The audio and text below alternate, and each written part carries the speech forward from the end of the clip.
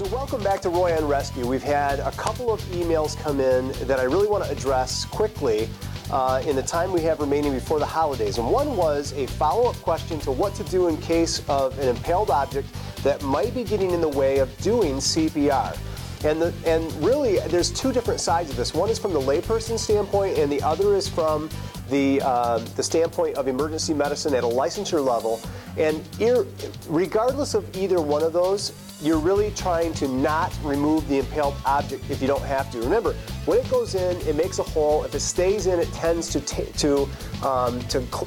plug that hole and keep it from excessively bleeding.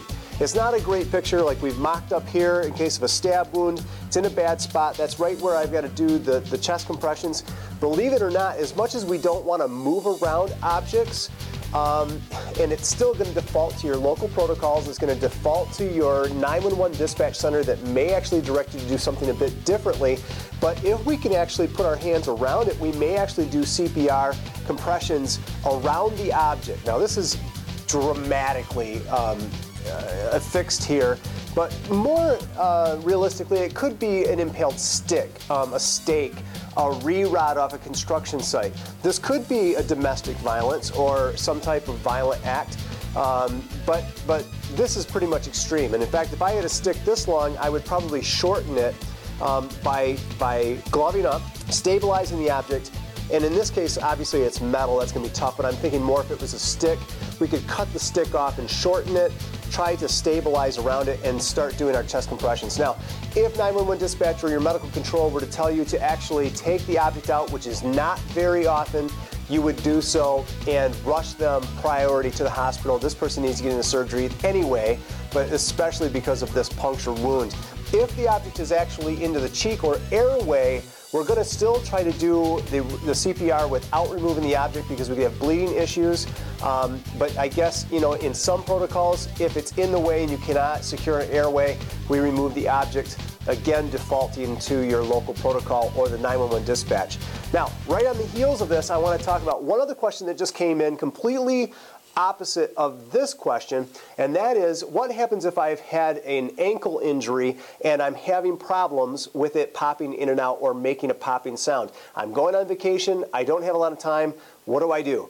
It's not a very good situation. You're going to have to gauge this by yourself. I'm not an orthopedic surgeon or even a doctor, I'm a paramedic, but from this standpoint, take it for what it's worth. I would call your doctor, get a second opinion on it. If it's an acute injury and you are really having to apply first aid and get yourself through until you get to the hospital or get to a place where you can see somebody, it's still the RICE application. Rest, ice, compression through an ACE bandage wrap to help reduce swelling, and elevation above the heart to keep swelling down as well. You know, talk to your doctor again. If they have any other advice, that may be the thing to follow. Potentially you could brace it. If you notice that it's causing you problem when you're out and about getting bumped, moving a certain way, there are over-the-counter braces that can be of assistance. But remember, if we self-diagnose, self-treat without really knowing what's going on, we run the risk of an acute injury becoming a long-term injury and causing more problems down the road. Again, if it's popping in and out, it's probably a soft tissue tendon ligament injury. It could even potentially be a fracture or some type of cartilage tear, and that could be serious. So you don't really want to spend a lot of time self-doctoring if it's continuing to hurt. If it is a temporary sprain or strain, rest, ice, compression, elevation, maybe, and I'm not telling you to do this, but over the counter, your doctor may want you to actually take some kind of anti-inflammatory or non-steroidal anti-inflammatory medication to help with that. Follow directions as the doctor or the drug prescribes it to be taken, and hopefully you can continue your fun time on vacation. I hope this helps. From Roy on Rescue, keep on rescuing. Have a great Thanksgiving. Bye-bye.